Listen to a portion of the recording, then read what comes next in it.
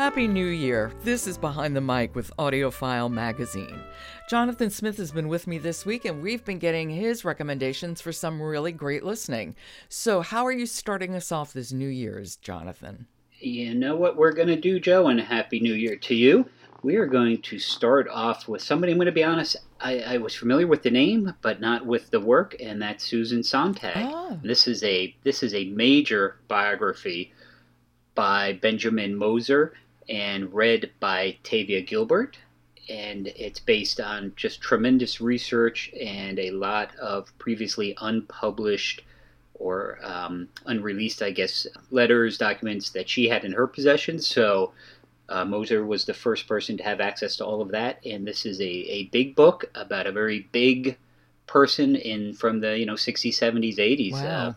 That's very impressive because Susan Sontag herself has written so much and is, one of the great critics. Exactly.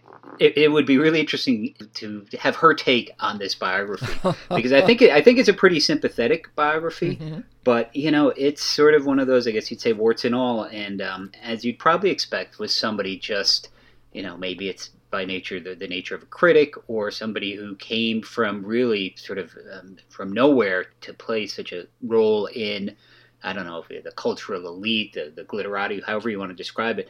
And, at her peak, she was a fascinating woman, ran in every kind of circles. I think some people feared her. Most people respected her. It's a big book. I think it was a 22-hour listen. But as someone who really didn't know much about her at all going into this, it's a fascinating listen. And Tavia does just a remarkable job keeping the story going.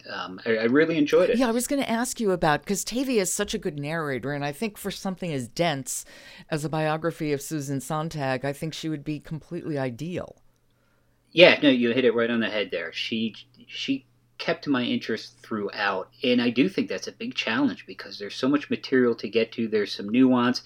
There's, names from people from all over, the biggest names ever, and she just rolls through them without a stumble, as you'd expect.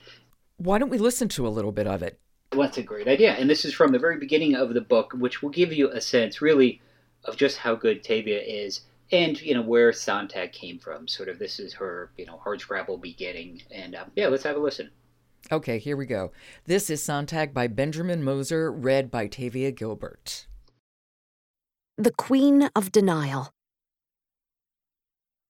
Until she died, Susan Sontag kept 2 home movies that were made with such ancient technology that she never was able to view them. She cherished these talismans because they contained the only moving images of her parents together when they were young, embarking on adventurous lives.